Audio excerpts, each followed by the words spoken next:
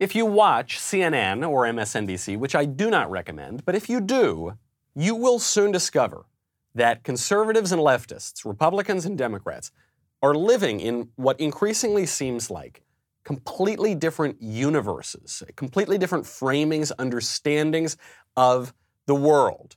Now, this would especially be true, you would think, for the party and the group of people who believe that babies are not babies, that men are women, that up is down, that left is right. But the left seems to believe that it is we Republicans, we conservatives, we right-wingers who are the lunatics. Nicolle Wallace decided to talk about the fact-free right wing with, of all people, Al Sharpton. I was off a couple of days last week, and I tuned in to a little bit of Fox News in prime time and was aghast. I mean, they are pumping flagrant lies into the millions of viewers on their network. They are saying, they are interviewing these lunatics, these they call them lawyers. I'm not sure how any of them have law degrees, who are saying that there are a million votes here and observers not here. These cases have been filed. They have gone before judges who are Democratic and Republican appointees, and they've all been thrown out. I mean, do you share President Obama's concern about this alternate universe of fact-free information that's being pumped into Trump's base? I share it absolutely, and then some. We can have in any political climate different opinions, but we can't have different facts. We are now in a nation where facts don't matter. You make up facts, and not only do you have an alternative reality, how do you debate someone that is dealing from a totally fictitious premise? How do you debate someone who is coming from a totally fictitious premise? Says Al Sharpton, one of the most famous liars in American politics, on MSNBC, which has lied and gotten everything wrong for the past 4 years. We will examine how we got to the alternative universes and how to come back home. I'm Michael Knowles. This is The Michael Knowles Show.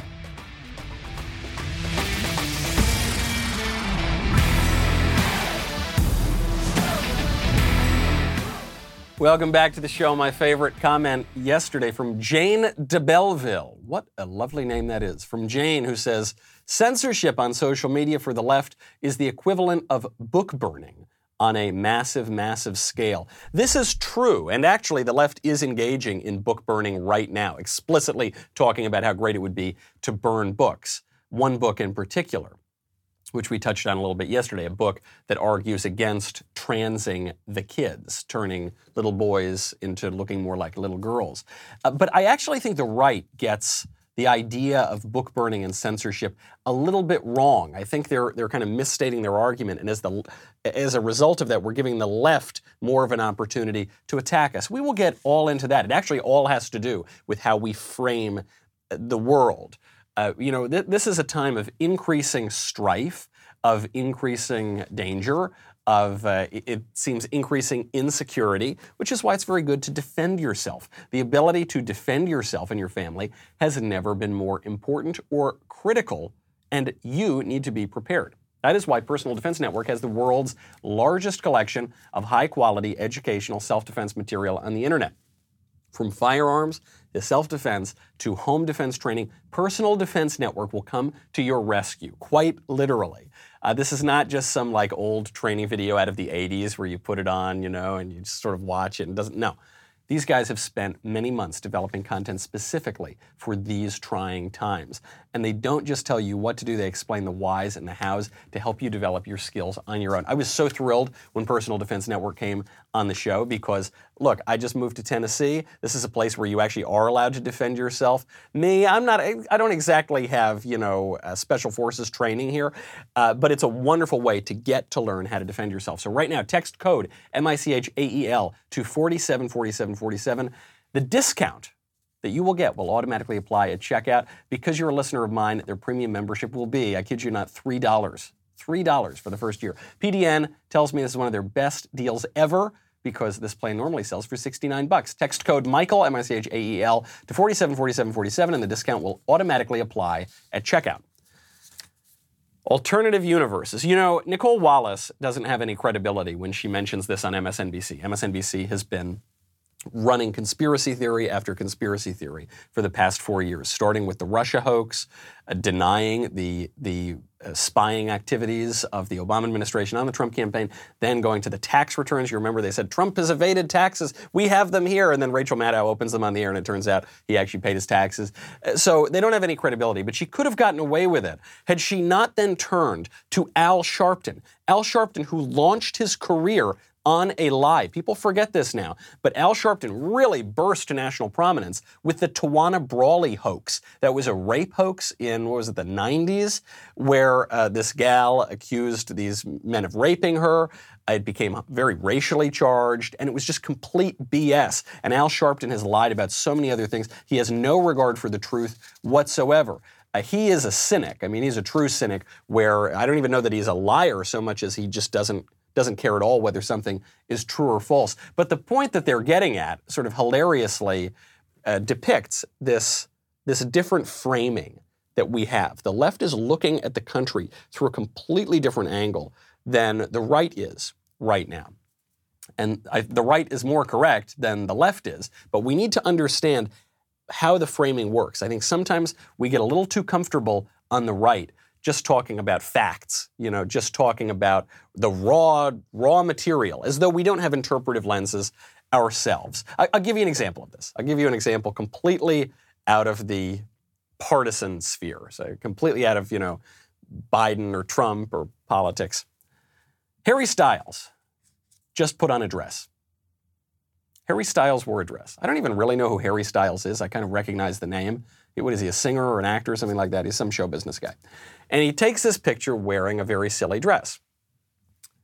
But as far as I can tell, he's not wearing the dress ironically. He's wearing the dress earnestly.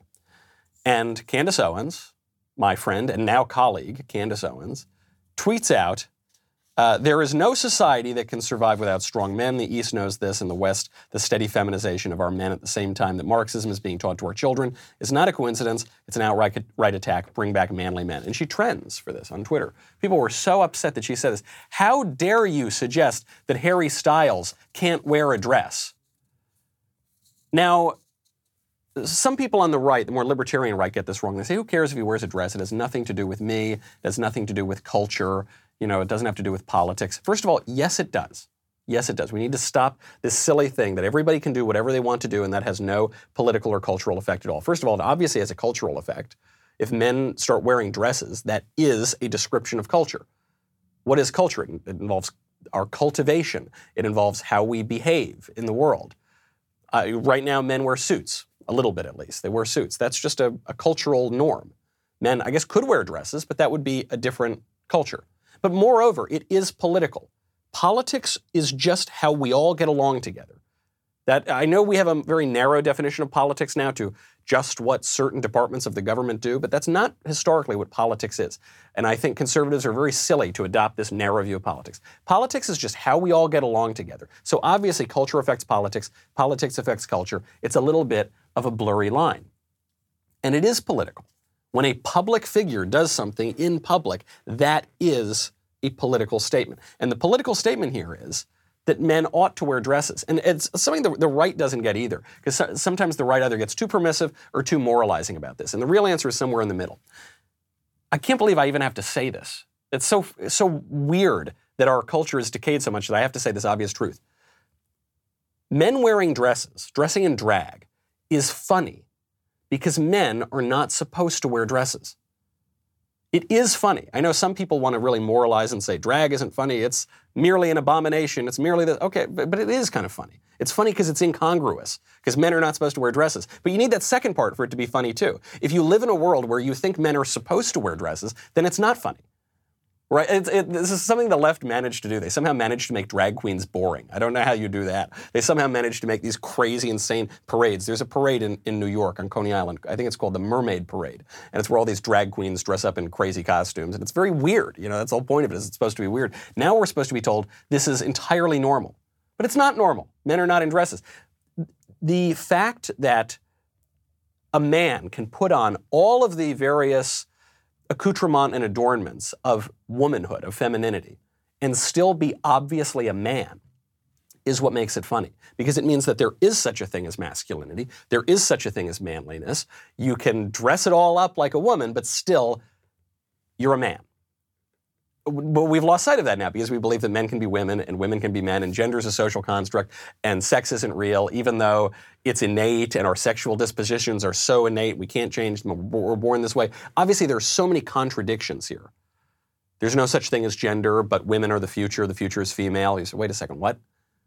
I thought there's no such thing as female or male. There's no such thing as men and women, but how the future is female. And this actually gets to Candace Owens' point. What Candace is saying is the left is attacking masculinity. And they say, no, we're not. How dare you? Of course the left is attacking masculinity. The left talks about toxic masculinity all the time. And they're not talking about just brutish machismo. They're talking about all masculinity as being toxic. The left says the future is female. How many times have you seen that T-shirt if you go into a city, if you're on a college campus? Be a feminist. We all need to be feminists. Not peopleists, not humanists, not anything that is all-encompassing of all people. Feminists, right? Because female is better than male. Women are better than men, according to this new pyramid of victimhood that the left has put forward. So you can't at the same time say, the future is female, men are toxic, we need to get rid of masculinity, and also say, we're not attacking masculinity. Of course you are. That's the point Candace is making. And the thing is, everything she said is true. Society cannot exist without strong men. You need strong men, usually with guns, to protect your society from threats, from disorder, from violence. Violence from outside, invading armies, war, and violence within, from criminals. That's why you need cops, that's why you need the military. And if a society doesn't have those two things, they're not going to have any society at all. They're not going to have any civilization at all, because you need law enforcement if you want the law to have any effect. And if you don't have law in a society, you don't have a civilized nation. Of course you need these things. There's nothing misogynist, there's nothing sexually chauvinistic about saying that men should act like men. There's nothing homophobic, transphobic, phobic, whatever. There are two words here that you can use to refer to someone who is acting like a woman. Womanly and womanish. Two words. They mean the same thing, don't they? No, they mean opposite things. When women act like women, the word we use is womanly. When men act like women, the word we use is womanish. It is good for women to be womanly. It is bad for men to be womanish. Well, why is that? Because people are supposed to do the things that they are supposed to do. And we on the right have lost a sense of this. We've lost a sense of what freedom really means. We've done exactly what the Founding Fathers told us not to do. The Founding Fathers said, do not confuse liberty and libertinism. Do not confuse liberty, which in the traditional definition is not the freedom to do what you want to do, but rather the right to do what you ought to do, oriented toward virtue. That's the traditional understanding of liberty. It's morphed over time. But even the Founding Fathers, who were living during the height of, say, classical liberalism, understood that virtue is essential here, doing what you ought to do, not being a libertine. Totally important. Now our understanding of liberty is, just do whatever you want. If it feels good, do it. There's nothing you're supposed to do at all, because you think that I'm supposed to do one thing, but someone else might think I'm supposed to do another, so therefore there's no right answer. But there is a right answer. There is. And this difference of framework is leading to so much of our confusion, even on the issue of free speech, which we'll get to in a second, even on the issue of censorship and book burning and all of that. We are supposed to do certain things. Should a man hold a door for a woman? Yes. Why? Because it's polite, because men are physically stronger. It's the right thing to do. Should a man pick up the tab? Yeah, I think so. I think that's a good norm. I think that's a good moray. But we're inverting that. We're getting rid of that sort of thing. I looked at the Senate the other day. This was just yesterday. They were having a debate over, it wasn't even a debate over masks, but it became a debate over masks. And I realized that the womanish Sherrod Brown is exactly the kind of man exactly the kind of problem that Candace Owens was talking about. Because on the floor of the U.S. Senate, what is supposed to be the greatest deliberative body in the world, it broke out into bickering over who was going to wear a filthy cloth mask over their face. Senator from Ohio. I'd start by asking the presiding officer to please wear a mask as he speaks, and people below him I can't tell you what to do, but I know that the behavior... I don't wear a mask when I'm speaking, like most senators. Well, most senators... So I'll put it on, but I don't need your instruction from... I know you don't need my instruction, but there clearly isn't much interest in this body in public health. We have a president who hasn't shown up at the coronavirus task force meeting in months. We have a majority leader that calls us back here to vote on an unqualified nominee and at the same time to vote for judge after judge after judge, exposing all the people who can't say anything, I understand, the people in front of you and the presiding officer, and expose all the staff here, and the majority leader just doesn't seem to care. That is so embarrassing for Sherrod Brown. Sherrod Brown should be very ashamed of himself. His family should be very ashamed to share a last name with that individual. He shows up to the floor of the United States Senate, where you were supposed to make persuasive speeches, grand oratory on the important public matters of the day. And what does he choose to do? He chooses to whine and nag and passive-aggressively needle the presiding senator here, that would be a Republican Dan Sullivan, for not wearing a cloth mask when he's many, many, many, many, many feet away from anybody. Even, let's just say for a minute that the masks are like super duper effective. Let's go with that hypothetical.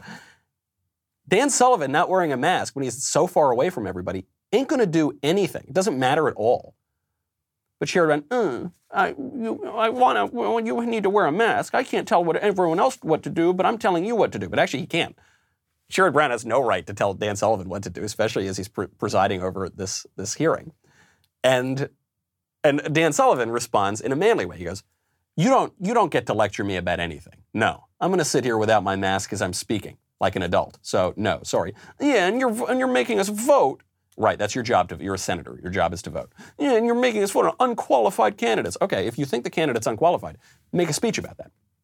Don't just nag and needle and whine. It's pathetic. I feel like I'm Don Corleone talking to Johnny Fontaine. I want to shake Sherrod Brown and say, you can act like a man. What's the matter with you? What's the matter with this guy? What's the matter with our culture? That is not how men are supposed to behave. It's not how women are supposed to behave.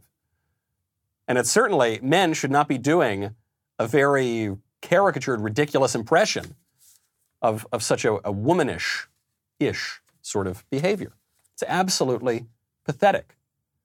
We are not seeing clearly the framework under which we should recognize our society.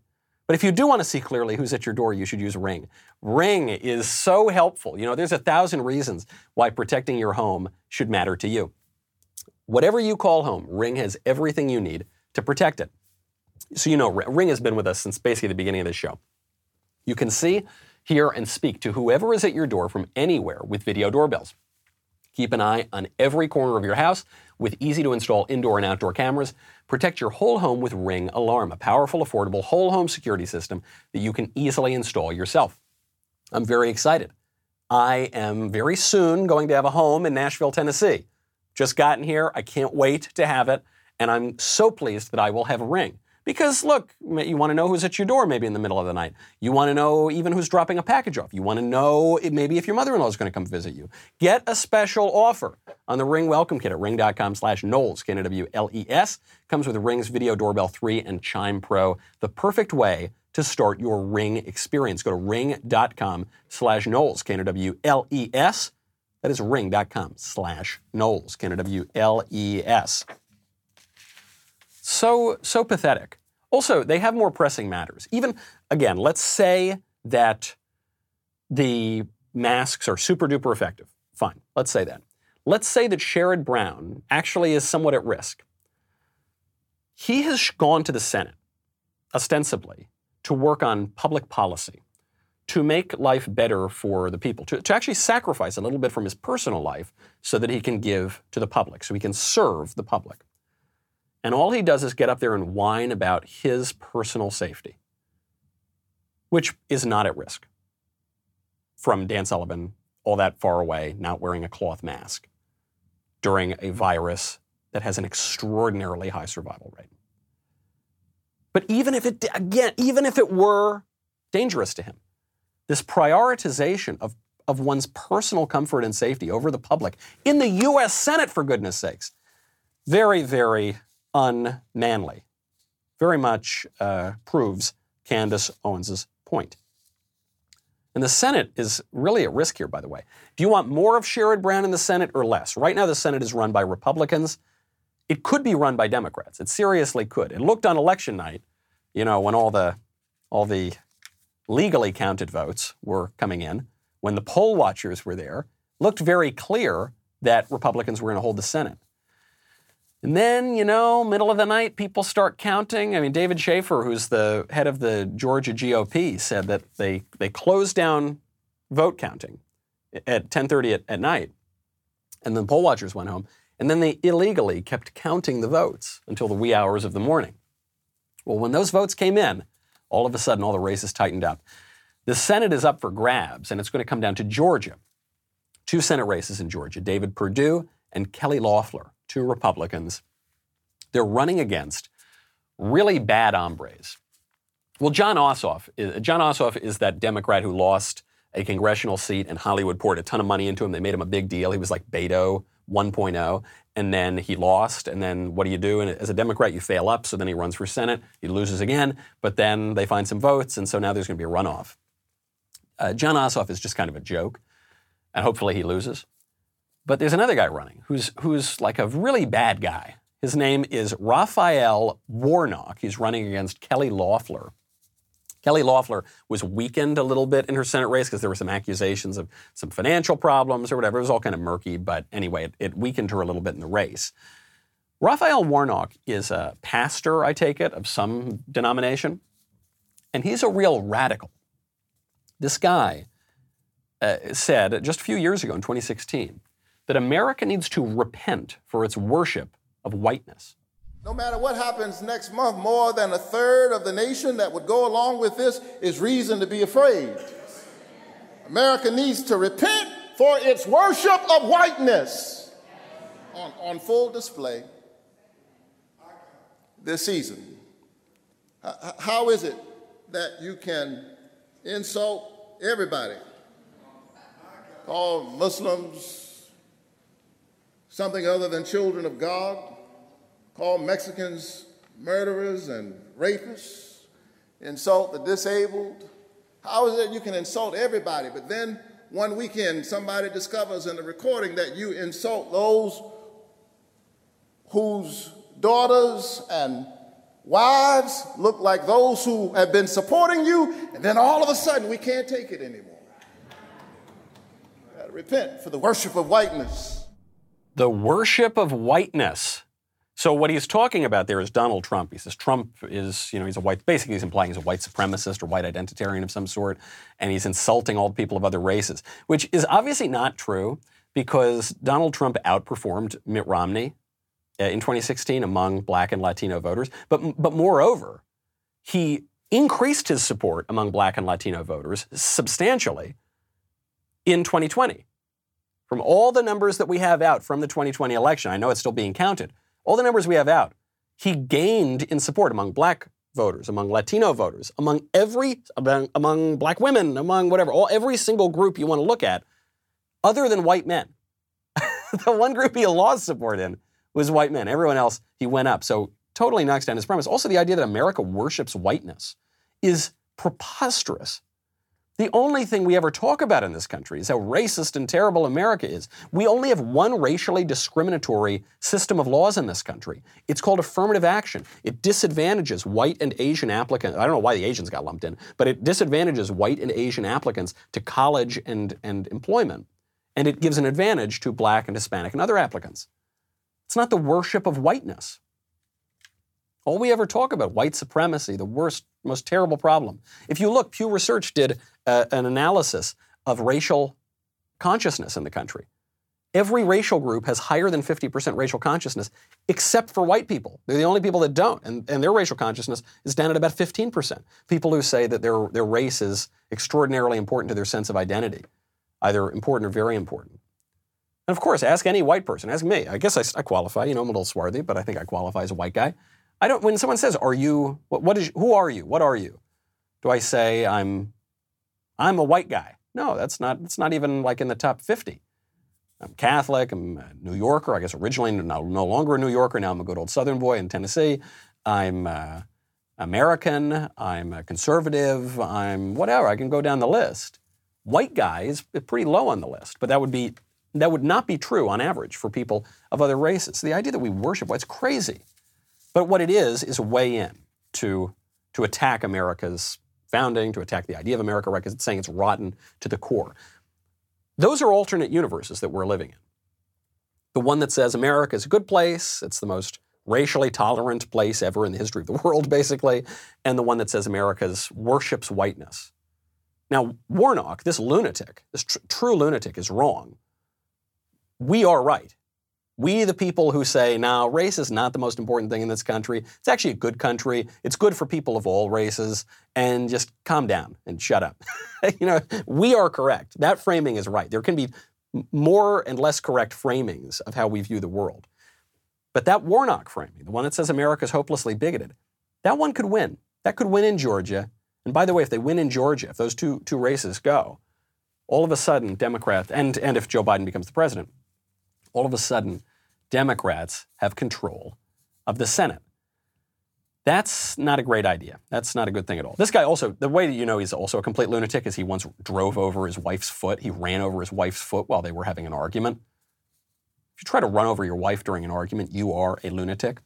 But this guy's also mainstream. In 2013, he delivered the benediction at the public prayer service at the second inauguration of Barack Obama. In March 2019, Warnock hosted an interfaith meeting on climate change at his church. I feel like I want to put quotes around almost every word in that sentence. Al Gore showed up to that. So this guy is fairly mainstream, and this could throw the Senate. And it's an election in Georgia where there are lots of irregularities. Do you know in Georgia, they just discovered 2,600 votes in a pro-Trump county. They just discovered it. Good thing they started looking for him again. Good thing conservatives made them start looking for them again, because those 2,600 votes from the pro-Trump county, guess they just disappeared. Meanwhile, big tech and the mainstream, I guess you would say establishment media, are trying to call this election already. They're trying to describe themselves as official sources. And Joe Biden admits who's really going to run the country if he ascends to the presidency, which we will get to. But first, if conservatives care about a free press, they must abandon the establishment media cartel and support alternatives. You should replace your cable and your news subscriptions with the Daily Wire. You know, in days past, we used to say, well, look, at least there's that one channel that's been on cable for a while, and they've been okay to us. I think this election threw that one out the window. I think now conservatives look and they say, wow, all these establishment networks, even the ones we thought we had, they're not doing it. They're not really with us. Come on over to the Daily Wire. We have big plans for the next 4 years. We got Candace. She's going to keep trending and keep getting in trouble, and we're going to keep having her do it because someone's got to speak the truth in this crazy culture. We've got PragerU behind our paywall now. We've got PragerU on our streaming service, which is great because actually Candace has a show on PragerU, and so do I. I have the book club on PragerU. That's going to be over at Daily Wire. We've got news shows coming up. We've got a lot of fun new content. We're going to be making culture this year. Replace your subscription to those legacy establishment outlets. Show your support for the Daily Wire. Keep the leftist tears on coming. We'll be right back with a lot more.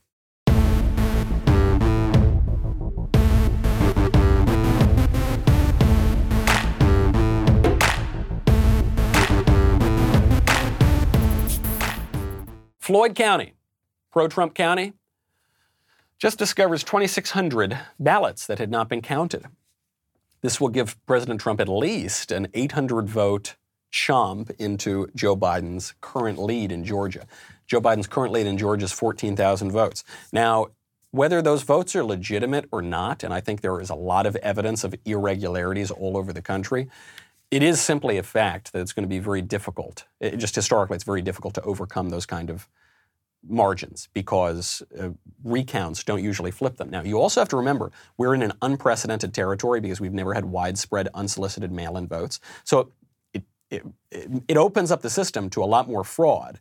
And theoretically, it should make it easier to flip votes if they're illegitimate votes. But maybe it won't. Maybe the courts won't catch up. So all these little 800 votes here, 1,000 votes here, it's going to be really important if there is any hope to overcome the establishment and overcome the blob and get ourselves another Trump term. Trump is currently leading Biden in Floyd County by a 43% margin of difference. Was it just an accident that those votes disappeared? Maybe. Yeah, maybe it was. I wouldn't put money on it, but maybe it was. This is the problem. We're hearing about a lot of these irregularities, and time is running out. And the official sources, we are told, have already called the election for Biden. This one really scandalized me. And I have a low opinion, of course, of big tech and the media. But this scandalized me. Trump tweets out, "I won the election." Very, very simple. And Twitter, now they put little warnings on all of his tweets. And they say, quote, "Official sources called this election differently." That is not true. Official sources have not called this election. In fact, the only official source, the most official source that has called this election is President Trump, who is the president of the United States, who said, "I won the election." May turn out that he does not get a second term for whatever reason. But if you want to talk about an official source, Trump would be the most official source. The official sources who call elections are the states who certify the results. Then the official sources are the electors who vote for the president on December 14th. Those are the official sources. Twitter is not an official source. The AP, CNN, Fox News even, not official sources. You won't find them in the laws of the United States, certainly not in the Constitution. They're not there. But this is a power grab. This has always been a power grab. This is an alternate universe where the official sources, the real official sources, the president, for instance, the states, the electors, well, they're all illegitimate. How long has the left been prattling on about getting rid of the electors altogether, the Electoral College? In this alternate universe, in this alternate leftist universe, the official sources are the CNN. The official sources are Jack Dorsey and Twitter. The official sources are, of course, I can't forget, last but not least, Dr. Fauci, our true ruler. He's been with us through, I think, 6 presidential administrations. Presidents come and go. Dr. Fauci stays. And Dr. Fauci is now flexing his power, showing his political arrogance, his hubris. Who really rules us in this country? The administrative state. Dr. Fauci, one among many, but a prominent one. He came out and just said that President Trump, okay, enough fun and games, guys, enough counting the ballots, enough following the legal process in the Constitution. Trump has to secede, not secede, concede. Maybe he should secede too. That'll be a topic for another day. Trump has to concede for public health. The virus is not going to stop and call a timeout while things change. The virus is just going to keep going. The process is just going to keep going. This is something that just is now going in the very, very strong right direction. The vaccines are effective. We want to get it approved as quickly as we possibly can. We want to get doses to people starting in December, and then we want to really get the ball rolling as we get into January, February, and March. We want a smooth process for that. And the way you do that is by essentially having the two groups speak to each other and exchange information. That's not true. That's just not true. That's just a lie. Donald Trump does not need to talk to Joe Biden to get doses of the vaccine out in December. Because contrary to what the media are telling you or Dr. Fauci wants, President Trump is the president in December and in January, for that matter. And he doesn't need Joe Biden to help him. I know the media have been trying to frame this as Joe Biden's wonderful vaccine.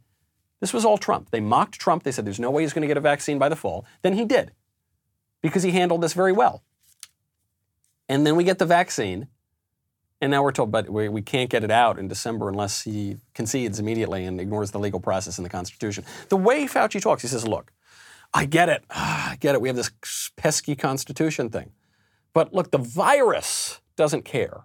Science doesn't care about your ridiculous little politics, your laws, your rules. Science doesn't care. So we need to ignore your politics and your rules and your Constitution because we need a scientific government. This is exactly what Woodrow Wilson wrote about. This is exactly what all the early progressives wrote about. And you hear it from progressives today, up to and including presidential candidate Joe Biden. That's what you hear. Oh, look, science tells us we got to ignore. Global warming is going to kill us all 5 years ago or whatever it was supposed to kill us. And so that's why we have to give our sovereignty away to international bodies and have them write our laws for us because global warming is going to kill us in the 70s. No, sorry, that was global cooling in the 70s. Well, something's going to kill us. Give away your rights. Give away your political tradition. I don't think so. I don't think we need to tell Joe Biden a damn thing to get that vaccine out in December. And I hope that the president doesn't. I don't like Dr. Fauci. I'm finally willing to say that, okay? We've all been making jokes about Dr. Fauci for a long time. I don't like him. I think he's incompetent at just about everything other than going on television with a straight face and contradicting what he just said the day before. What has he gotten right about this? The most famous thing he did in this entire pandemic was to go on TV early on and say, don't get a mask. Now we're told you have to wear a mask all the time. Even when talking about the vaccine, he said, yeah, it'll be 70% effective. Now we're told it's going to be 90, 95% effective. Fauci said that was basically impossible. Why are we listening to him? The guy's been wrong about everything. He's just sort of likable on TV to certain people who don't know any better. He's a slick politician. Well, fine. If he wants to be a politician, run for office, buddy. Run for office. Run for Congress. Run for the Senate. Run for president. He thinks he's the president. He thinks he can tell the duly elected president what to do. Because when it comes to Democrat presidents, progressive presidents, often the experts and the bureaucrats can tell them what to do. But he can't always tell Trump what to do.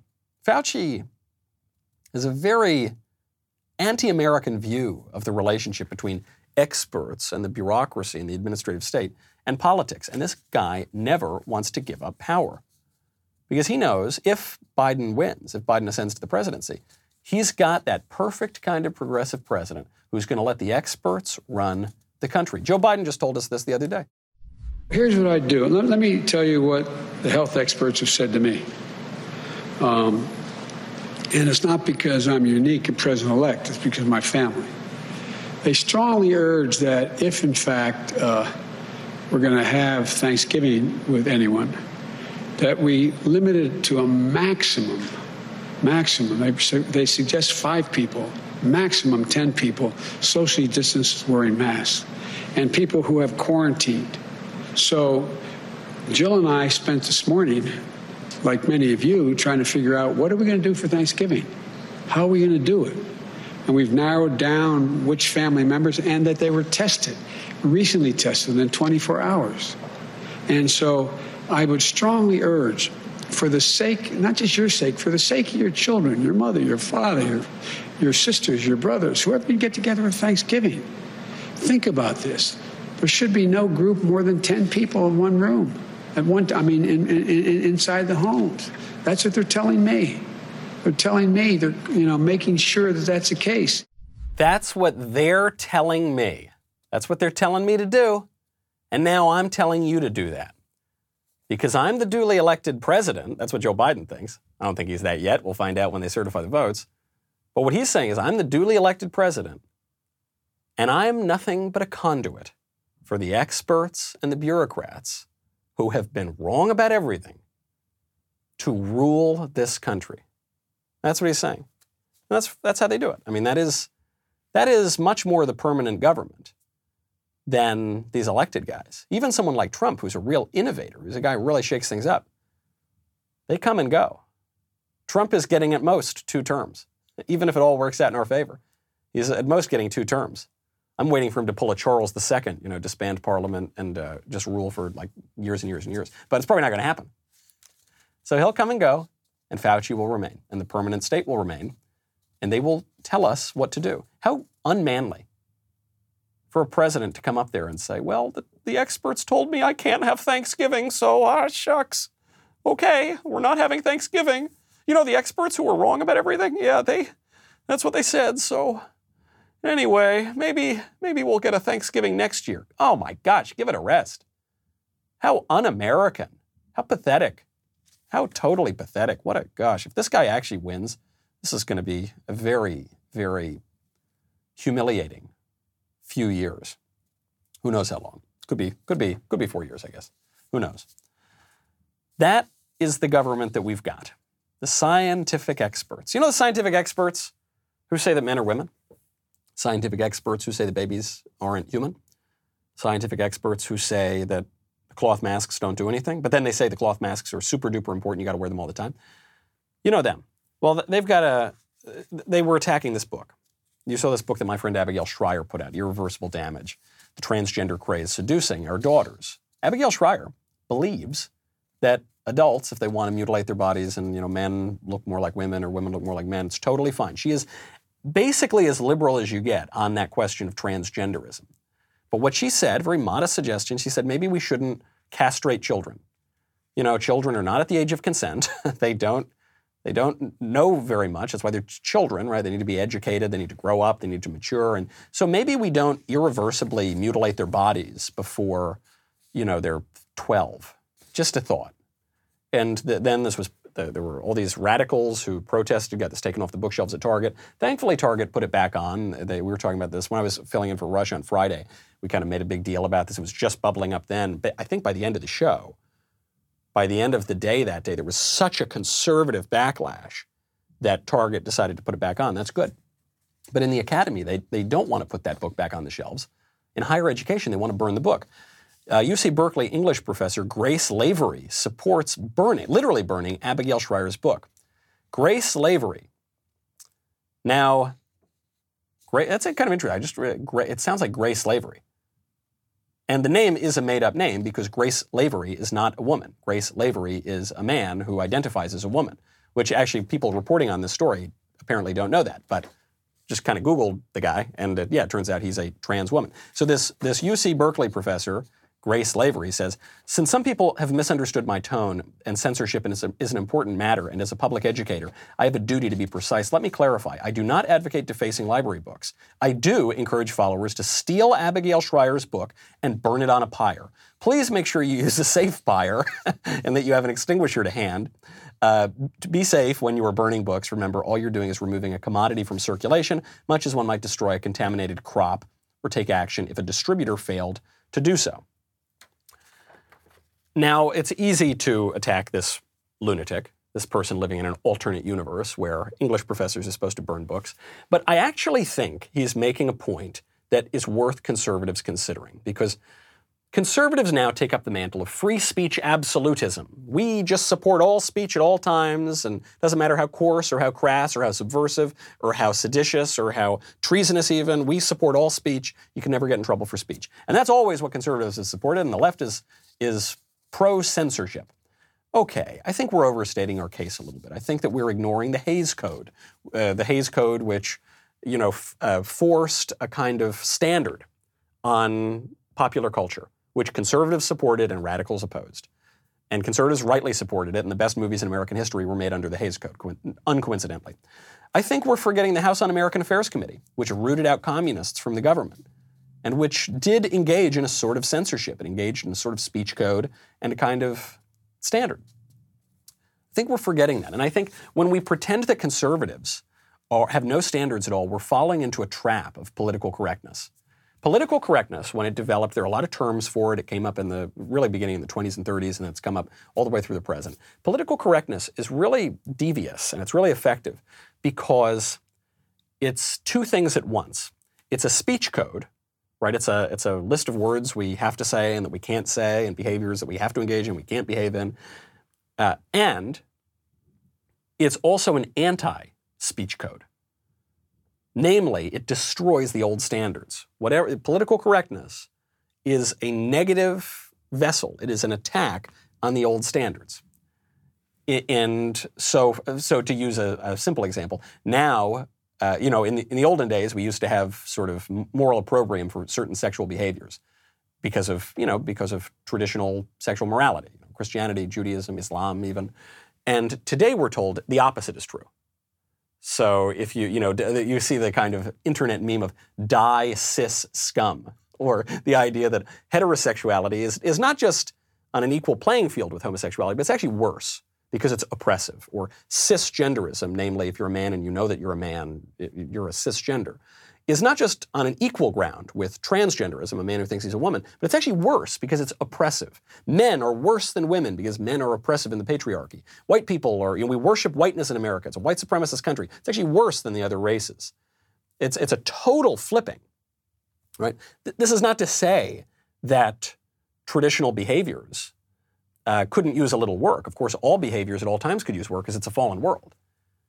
But to utterly flip the traditional Christian moral standard, for instance, or even ancient moral standards, in favor of radical leftism premised on extreme materialism, extreme individualism, extreme all these various things, is an anti-speech. And so the trick of political correctness is if you go along with political correctness, then the radicals get their way.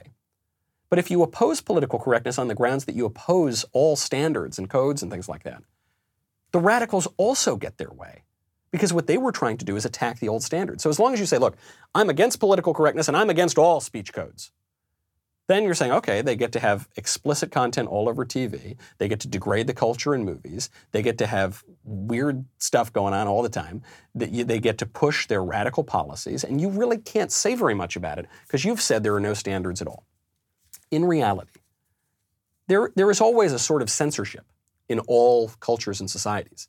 There are certain things that are just out of bounds that you can't say, and you will be ostracized for it, and you may even have some punishments for it. We've had that in America all the time. We've had laws against obscenity from the very beginning.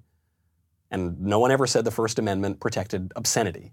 At least only fringe people have said that. We've always had that. We've had laws against sedition. We have laws against threats. We have laws against fighting words. And that doesn't violate the First Amendment. There are things that are out of bounds. There are things that are out of bounds for conservatives. There are things that are out of bounds for leftists. And what this Berkeley professor is saying is, yeah, we need to move those bounds. Sometimes it's called the Overton window. That's another term for it.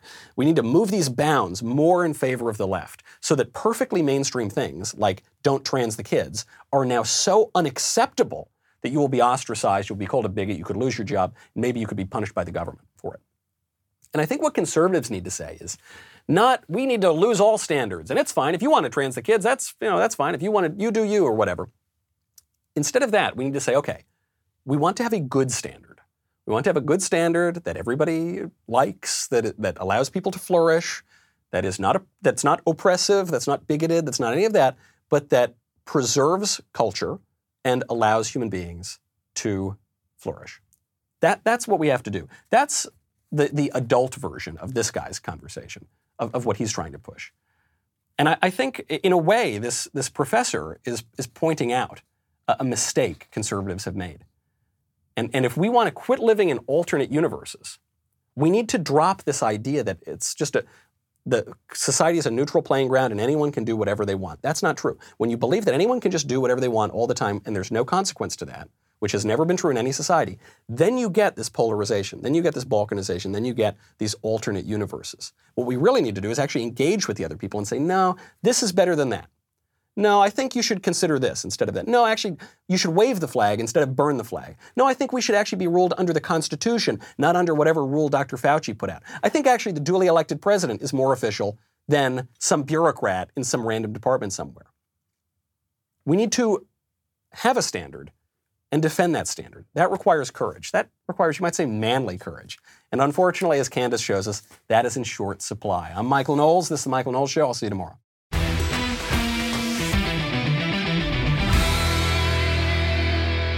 If you enjoyed this episode, and frankly, even if you didn't, don't forget to subscribe. And if you want to help spread the word, please give us a 5-star review and tell your friends to subscribe. We're available on Apple Podcasts, Spotify, and wherever else you listen to podcasts.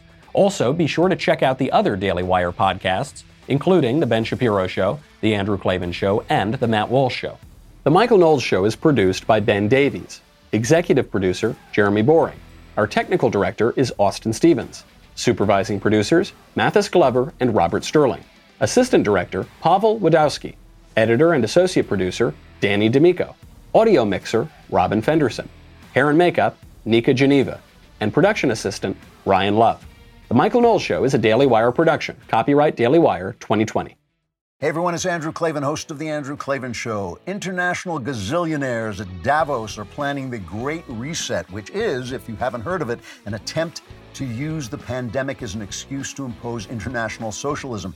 What are these geniuses missing? That patriotism, individualism, and conservatism are on the march, and surprise, we're winning. We'll talk about it on The Andrew Klavan Show.